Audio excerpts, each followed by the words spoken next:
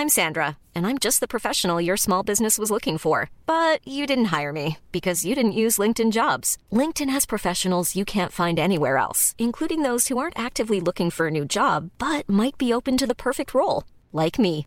In a given month, over 70% of LinkedIn users don't visit other leading job sites. So if you're not looking on LinkedIn, you'll miss out on great candidates like Sandra. Start hiring professionals like a professional. Post your free job on linkedin.com/people today.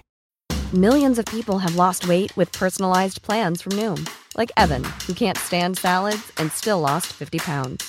Salads generally for most people are the easy button, right? For me, that wasn't an option. I never really was a salad guy. That's just not who I am. But Noom worked for me. Get your personalized plan today at Noom.com. Real Noom user compensated to provide their story. In 4 weeks, the typical Noom user can expect to lose 1 to 2 pounds per week. Individual results may vary.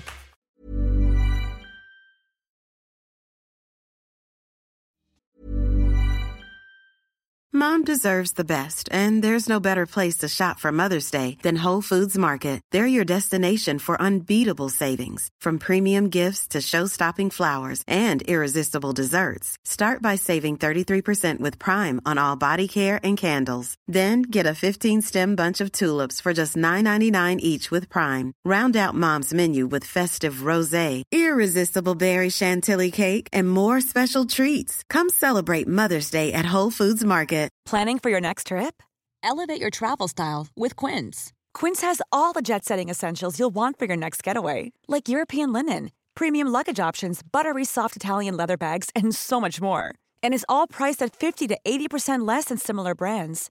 Plus, Quince only works with factories that use safe and ethical manufacturing practices. Pack your bags with high-quality essentials you'll be wearing for vacations to come with Quince. Go to quince.com/pack for free shipping and 365-day returns. Welcome to Face to Face. This is a show about change and about what's next. It's a show that wants to ask questions, peel back the layers of our average everyday experience, and go beyond scratching the surface. We interview amazing people with incredible ideas and stories who have done wild, weird, and wonderful things. Remember that imagination shared creates collaboration, and collaboration creates community, and community inspires social change. I'm David Peck, and this is Face to Face.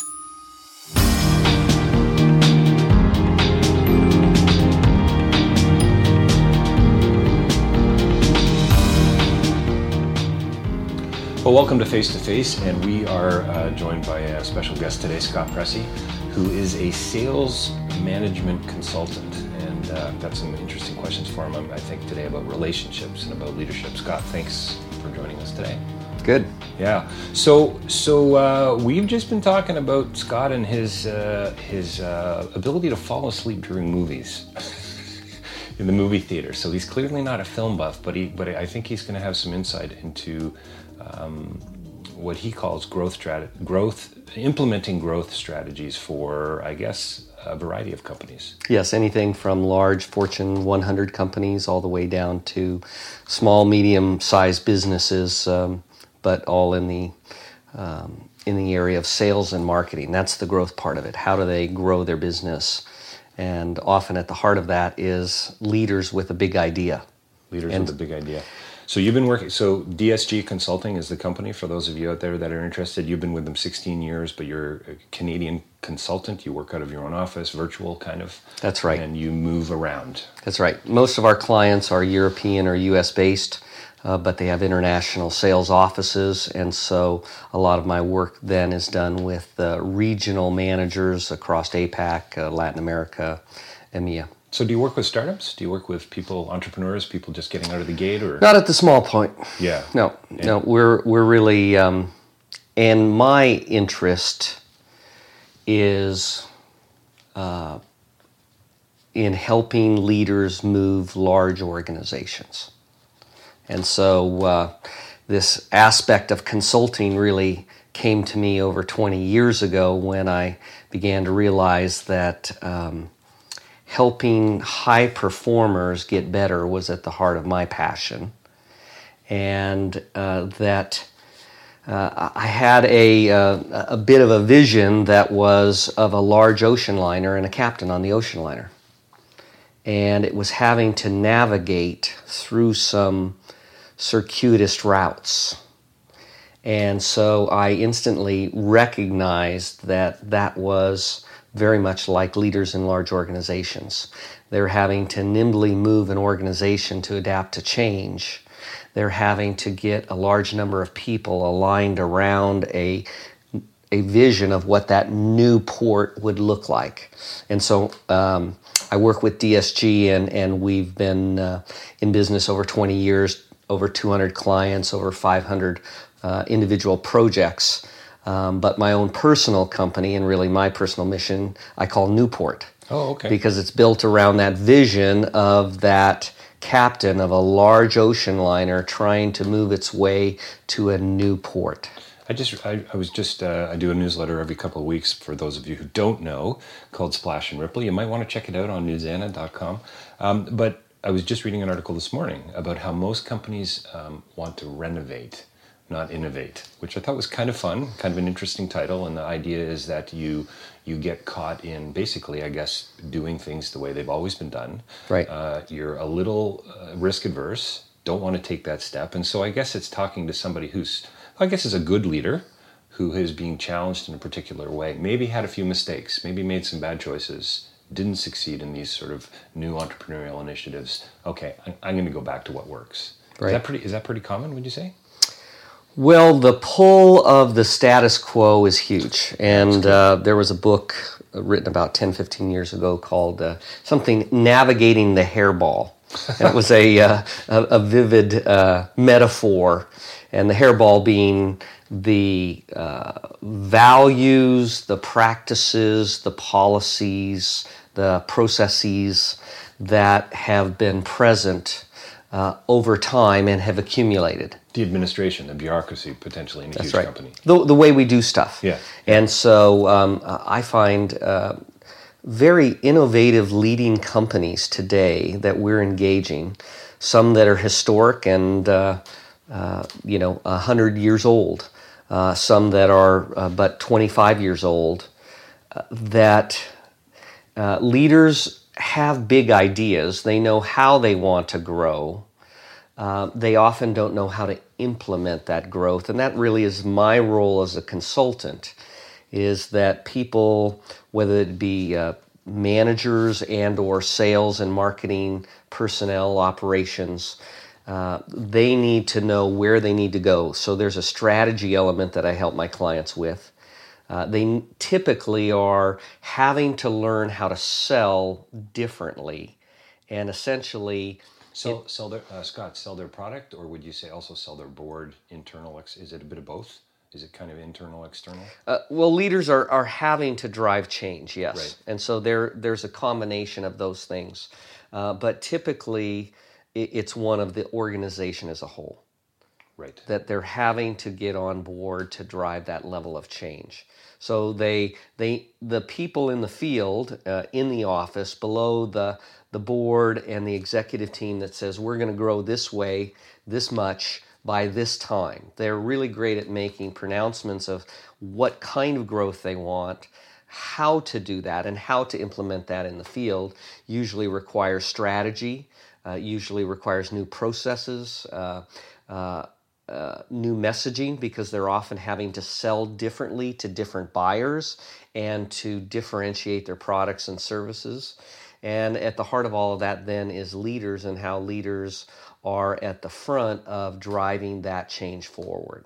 So there's a cascading effect of enabling leaders to understand what the change is and the business mandate.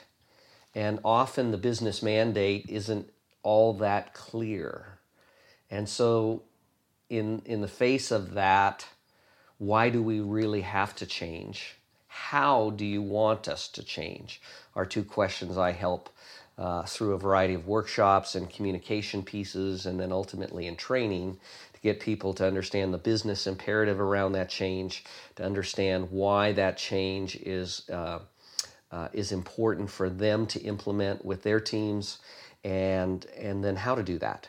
what are the actual change priorities from a skill standpoint. I guess as a possible corporate leader or a nonprofit leader or whatever it is, whatever kind of change you're moving that cruise ship in, that ship, that new port that you're heading towards, it looks pretty big. Like, why bother, right? It's, so you got your visionary who wants to do this and then looks to the left and says, okay, here's the to-do list, here's the whiteboard. How are we ever going to get there? Mm-hmm. This is a 5-year plan. This is 10 years. And, my work in the nonprofit sector, people, it seems, want change pretty quickly, mm-hmm. right? Let's see where this is actually. Show me that this is going to work, and then maybe I'll follow. Yeah, everybody listens to the radio station called WII-FM. What's in it for me? So they're translating these things in terms of how does this change impact me? And for a period of time, I remember I was working with nonprofits and had a group of more senior level people, and this is probably now 20 years ago. Mm-hmm. And I had them in a room, and we were trying to vision and prioritize and create a sense of a roadmap for driving change forward.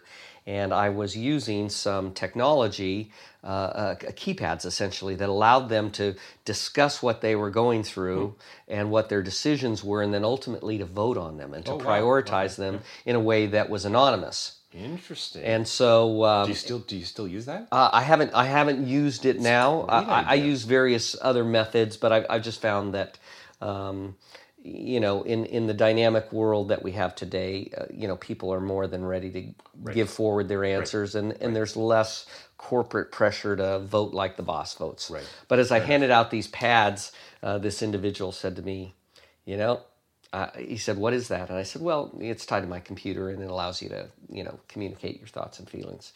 Computers, yeah, that's why I lost my job. and so that's a 20-year retrospective of how somebody is translating change because it impacts them very personally, and even the medium then becomes a barrier for adoption. Right. But in every case, what we find is that leaders have really 3 roles. One is thought leadership.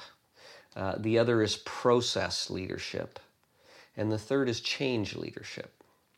So thought leadership is usually the easy part, whether it's truly innovative or not.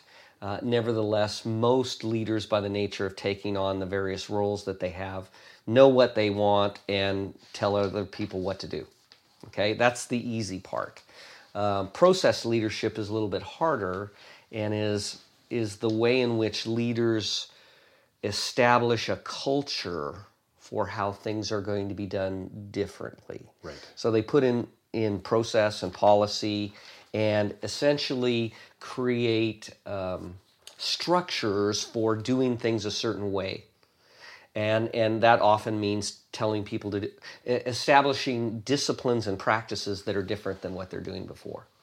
That's a hard one, and I teach to the best practices around leadership in helping drive that. That's a rock up a hill in some cases, I would think, wouldn't it be? I mean, I know with the larger nonprofits, you talk about, oh, hey, you know what, you guys need to do this, or what about a campaign, and you talk to the leaders, you talk to the presidents of some of these organizations, and we're talking hundreds of millions of dollars, and they'll say, listen, it's taken 2 years to get one of my ideas rolling here. Right. Never mind yours. Yes. Right? And they're not necessarily being negative. They're just saying, hey, this is the ethos. This is the culture. This is what I'm fighting against personally. They might be on board, but they got all these other people to line up. Right. And so thought leadership typically causes them to be making announcements and pronouncements and give guidance, but not essentially create disciplines and practices that are going to incrementally allow people to understand the new normal and to develop the skills and motivations. It's good. Understanding the new normal is good. In which to execute that. And then the third element is around change leadership. And change leadership is the hardest thing to teach because it is very interpersonal and intrapersonal. And so it's part of understanding how is your team adapting, what have been some of the cultural norms, How do we help people adjust to feeling like their job has changed, or they're at risk, or that this is not the way they've been successful in the past? And so helping them do that. So the whole aspect of the engagement with people around their motivation and their focus and their priorities in a way that is interpersonal as well as process oriented. It sounds like there's a connection to mentorship there of some kind. It seems to me, coming alongside others. And so, I remember somebody once saying to me, "A good leader is just somebody who's they're good people. They're friendly. They're easy to get along with. They share. They include. They embrace." So I see the CEO, I see the president wandering around shaking hands. "Hey, how's it going today?" This kind of thing. Is that kind of approach going on in the larger corporations enough? Is that, we talk about it being all about relationships, but is there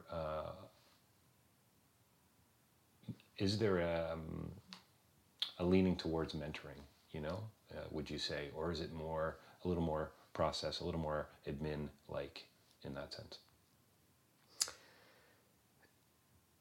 Good leaders build teams. And so whether it is an executive with their board, and the board is obviously brought in to create checks and balances with a leader, so that it's not a theocracy of one. Right. It's a not a democracy, but at least it's a benevolent form of leadership that a board is working with. So leaders have to understand how to draw on the checks and balances of their board, so that there is teaming. And that is a critical issue. It's a real challenge. The best leaders work with their boards in ways that both keep them honest and accountable, but also enable them to work with it. And then similarly with their executive staff. So those leaders are the extension of that strategy. And so the way in which they engage them both personally and professionally, and ensure that there is alignment, that it's not just compliance.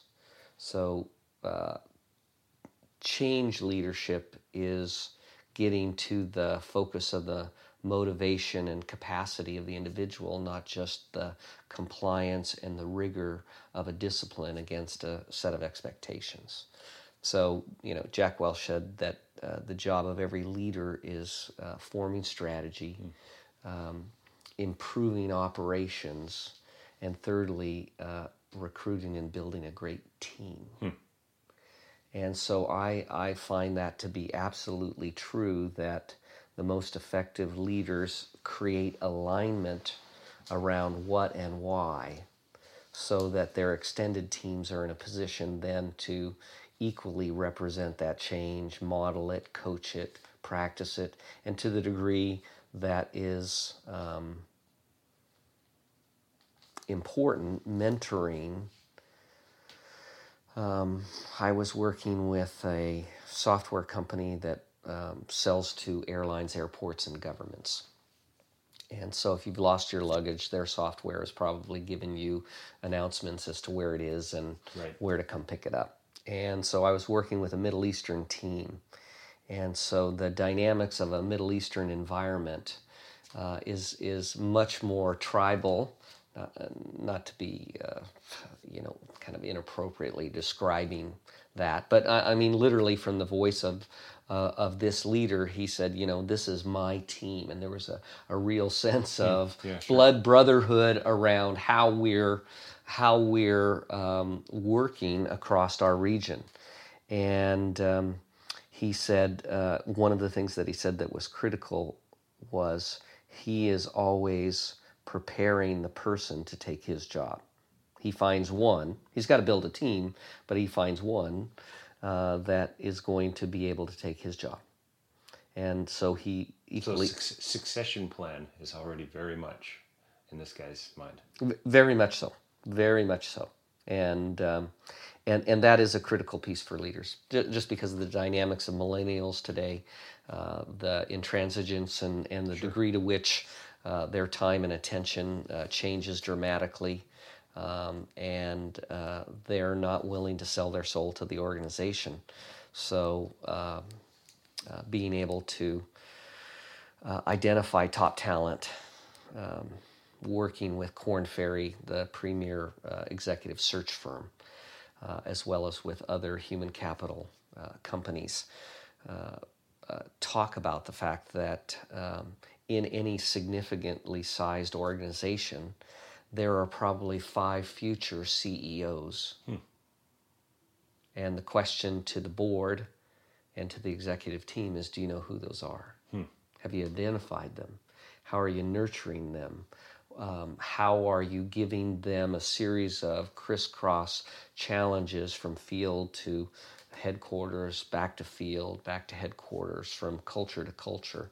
How are you giving them new challenges that are essentially preparing them for that not only that next level of leadership, but given the potential trajectory of that leadership? Seems to me that a mentorship program, and here we go, taking something that's relational and turning it into a process, would probably speak into that to some degree. The better you know your team, or at least the people below you or working alongside you, the better, I would think, equipped you are to say, this person's got the skills we need, or the qualities we need, or they could be mentored, or they can be, what was groomed used to be the expression. I don't know if that's the expression. Well, the HR term today is called engagement. Okay, so employee engagement is a real and measurable dimension. And so employee satisfaction scores are but the tip of the iceberg as to how engaged your team is. So talent management as a whole builds on a base of HR best practices for employee engagement that is also about development in general. It's about culture, but it's about finding high potentials and giving them the series of tasks and opportunities and relationships to advance more quickly and or to the degree that their own personal motivations keep them engaged and accelerating in their overall performance. So are good leaders born, or are they made over time? Well, there are certainly personality traits that give one the qualities by which people respond to what they say and follow what they do. So, yes, there are personality dimensions that are inherent. And yet, the thought process and change leadership issues are clearly learned and cultivated over time. And the good ones bring increasing levels of capability, mostly born through experience. And isn't there something there too about a good leader getting the right people in place? So the skill or the strength that the leader doesn't have, they say, you know what, this is out of my frame of reference. We need this person in place. We need a better manager here. We need somebody to help me, to come alongside me and prop me up. Yeah, and that's where recruitment is. The skill of recruitment is important because you're often making decisions based on personality, and you're often the things that you do well by way of motivation and personality style, you tend to value in others. So you get people who are a lot like you, as opposed to being more conscious about what are the team gaps and the leadership traits that are necessary for that. I want to ask you about some distinctions between for-profit and non-for-profit in a couple of minutes, but do you think that, I certainly know a lot of nonprofit leaders who make decisions based on personality, And I took the more pejorative sort of angle to that and said, maybe that's not what you meant, but, oh, I don't really like this guy, so therefore he's not going to be on the team. Or this woman really grates on my nerves, so therefore she's going to go to marketing and communications because I will have nothing to do with her. But the truth might be that that's exactly who this person might need on the team. Does that come up very often? Yeah, both sides of it. Yeah. Sure. Yeah. Sure. It's both sides. It's I choose people who I like, and I don't choose people who I don't like, as opposed to a better sense of what are the functional and strategic capabilities necessary to move forward, and therefore who would be best to fill out the team. So when you say both sides, you mean both nonprofit and for-profit? Yes. Yeah. Happens everywhere. It's human nature. It's a human nature issue. Yeah. So tell me about the distinction, your take on the distinction between a good leader and a manager, or are they both? And that whole sort of visionary versus the to-do lister. Yeah. The person who loves to tick the stuff off. No, you need to be out meeting clients. You need to be out shaking hands with other presidents. You need to be meeting other nonprofit leaders. That's your role. Capture, get everyone, become an evangelist for your organization, and then let everyone else get the stuff done, the nitty-gritty, the details. And yet, it seems to me, again, a lot of nonprofit leaders spend most of their time spinning their wheels, ticking things off their to-do list. Yeah, the leader versus manager is an age-old contrast. Right. And so I have pretty well, in working with sales and marketing leaders, broken it down to those three dimensions of thought, process, and change, and just simply said, in order to lead others, you've got to do all three. And you're going to have a natural, you may be a more relational kind of person that's going to be great in supporting people in a changing environment. But if you can't give them guidance and direction, and if there's no vision, there's no place to go. You can have great ideas, but if you can't put any disciplines and practices into an operational framework, then right. you're not going to get very far along that way. And similarly, today's normal may prove true for 6 months or 12 months or 18 months, but something big changes. And now you've got to bring a dimension of change leadership that's very different. So leaders, good leaders who enable change in their organizations and in their marketplaces are able to bring about all three. I remember working with a friend of mine, actually. A friend of mine who has a company, started with his brothers, actually, coming out of high school, and they've turned it into a $40 million company, Texas. It's out of Montreal, and he said to me, he does some nonprofit work, sits on a few boards, and Peter Burton's his name, and he said, David, you got to hire great people for So Change, for my company, my consulting firm. And yeah, you know what, Peter, that's, I love it. I'm with you. A little tougher in my world than I think in your world, only because you probably have a bit more capacity, a few more funds to play with. Your budget's a little bigger. So I wonder if you could talk about that distinction, the great-good distinction, a little bit. And how essential is that, would you say, for startups, for nonprofits, for anyone who's trying to make a difference in this world, whether it be a corporation or an environmental Engineers Without Borders? Well, most innovation and most entrepreneurs have a passion for something, and in most cases are pretty good at communicating it. And so the challenges in the building up of the processes to make it work.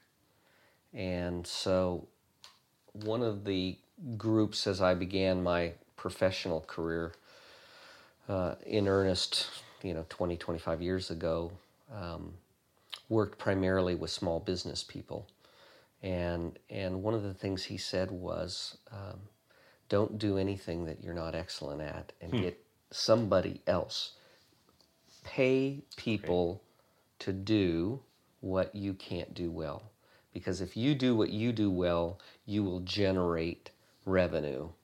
And then you pay the people to do well what you don't do. And I can't... I think you need to tell my wife this, Scott. We're doing some home renovations right now. There's a few things I don't do well. Right. Well, it really helped me make some good decisions in the early stages of building my consulting practice, because I've both been an independent as well as now having worked in association with DSG for some 20 years. And that was, I just recognized early on I needed to, the whole financial aspect, I needed to pay money for an administrator and a bookkeeper, because any time I spent on it, I wouldn't do it well. It would completely drain me. I'd hate every second of it. And it would keep me from doing what I really enjoy doing and do well. I mean, when I don't know, I'm, been struggling with a small business for 5-6 years, and I sometimes wonder from the other friends and people I know that are doing the same thing, if it's those kinds of tasks, those kinds of responsibility that actually break you down. And finally you say, what is it, 400,000 businesses fail every year in Canada? Sure. That's why I'm done. I'm out. I can't do it. I don't know how to do I don't know how to post my blog, but I can't afford to pay somebody to do it for me. Right. Yeah, and that's always a startup dilemma and an early stage formation dilemma. How do you keep all those balls in the air and still sleep at night? Yeah, you can't. You can't effectively. I mean, early on, I recognized that in the consulting business, that there's a waxing and waning. You bag a big client, and that's great. Now you deliver, day and night for an extended period of time, and then the project ends, and you don't have anything in your pipeline of new opportunities. And so now you go into a business development cycle, and now you're in struggle. And so, that was part of the decision I made was, in joining DSG, was to recognize there's an administrative bookkeeping function I'm willing to pay for, and I can find somebody who can do that effectively. The leverage that comes from a business development function is why I joined a group of people to work with for that specific purpose, was to leverage my individual capacity so that I wasn't having to be the sole generator of new business. I could draw on leads and opportunities coming my way and get into more balanced cycle of sell, deliver, sell, deliver, sell, deliver. So hire the professionals, basically, is what you're saying, when you need them. And decide where there might be joint venture opportunities relative to things that other people are already doing in ways that you fit with what they do, and or the leverage of specific other individuals who are equally committed to an entrepreneurial phase of 1 to 3 years of getting something up off the ground. Why did you leave working with nonprofits, or was that just a one-off?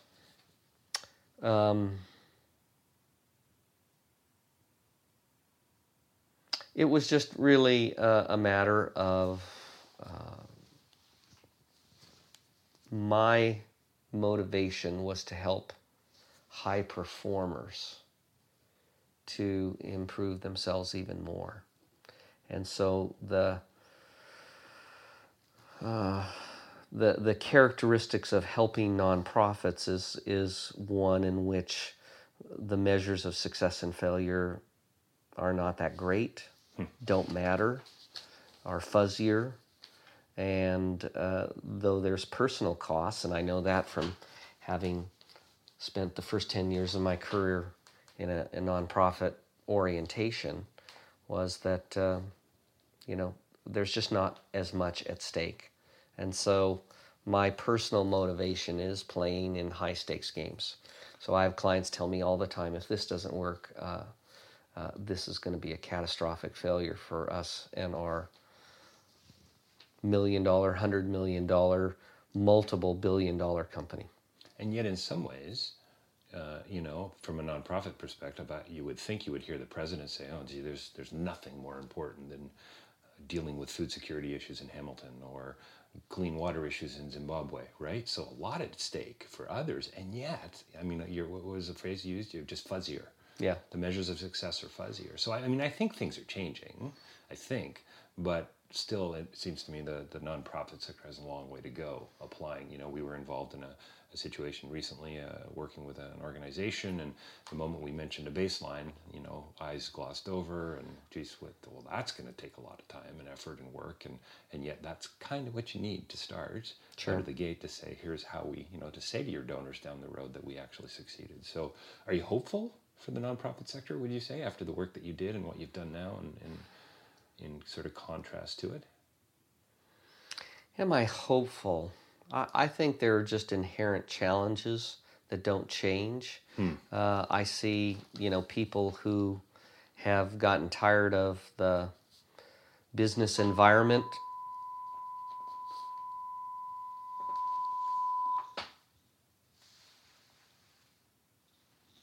and we just had a little station identification break there. All right. So I love that phrase, inherent challenges that don't change. Yeah. And so whether it's governments or NGOs or a variety of other nonprofits, what I do see is that people who have been in the business world and are coming back to a more fulfilling, passionate, personal environment are bringing a level of skills and focus and capabilities. When you look at even the many individuals who have made their multiple hundreds of millions of dollars, they're committing, the huge bulk of their revenue to driving change socially and economically across the globe. So there is funding that is increasing. There are funding accountabilities as people are looking for real return on investment in the nonprofit sector and not just charity. And to the degree that those are trends that are for the good. So, believe it or not, we're kind of coming to the end of the interview today, and it sounds like we got a part 2 in the future. But you talked about, I think, millennials for a moment. You talked about a few minutes ago about how they're not going to buy in, they're not going to drink the Kool-Aid of the corporation. They're looking for something else, it seems, and there's certainly some thinking and writing, and I teach at Humber College, so I'm dealing with, I guess, quite a few millennials and get very frustrated with them on one hand, but yet I'm quite hopeful and encouraged on another, and I just wonder, where do you sit on that? I mean, is that a problem that you've got somebody who's working with you that's probably looking for a new job in 2 to 5 years, or does it just provide new challenges for companies and for nonprofits? It certainly provides problems because it's traditional thinking applied to new realities, and that usually means that there's a fallout. Right. So as I work with firms that deal specifically with talent, that's one of the key issues that they're bringing is that millennials and even the younger generation are simply not wanting to bring their skills into a full-time employment environment. And so whether it's an SOW or an independent contractor, or whether it's some kind of multiple structured role of consultant, even retirees, in many ways, companies are realizing the value in retirees in bringing them back because of their skills and capabilities. So because of the nature of talent and the war for the right kind of talent that companies are trying to have to in essence, fund their strategies.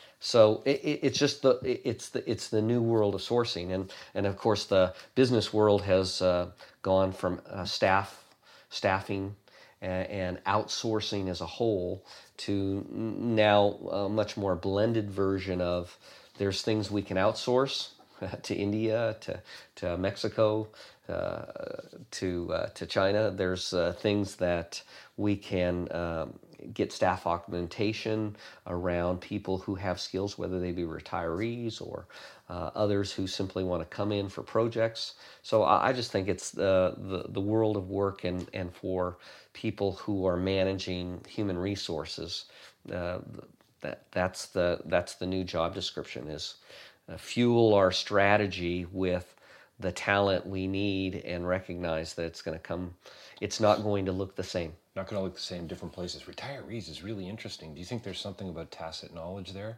You know, these folks have 40 years in the field. They understand it in a way that somebody doesn't, who's only been there to get that journeyman kind of edge. Yeah, and there's very little that's noble about it. It's in some cases they can retire them, get them off the payroll, and then pay them on an hourly basis. Right. So there's both innovation is often born out of necessity. Right. And so cost containment becomes one of the realities of how do we fund our strategy with the right skills. So one last question. I mean, I got lots more, but we'll have to save it for another time. But you're familiar with the triple bottom line: people, planet, prosperity. One of the mandates of the Liberal Party now. It's got that whole sort of the UN's Global Compact is speaking about it. 10 years ago there were, I believe, about 40 organizations that were a part of the UN Global Compact. There's over 2,000 today. So it seems like things are changing. I talk all the time about my son Spencer, who gets upset with me for not recycling something, and so there's a shift, and people seem to be heading in a new direction. So we're just talking about millennials. Innovation born out of necessity. Is the triple bottom line becoming something that is that people are buying into more, that people like you and I at our age and our demographic buying into and saying, that is more, that things aren't change is more becoming is coming out of noble causes, to use your phrase?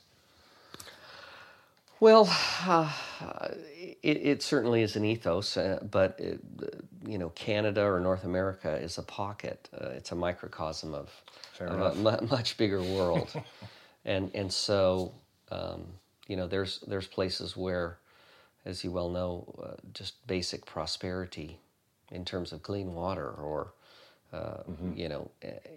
antibacterial drugs, with mosquito nets would be an awesome form of prosperity. Huge change and movement forward would happen as a result of some of those very simple things.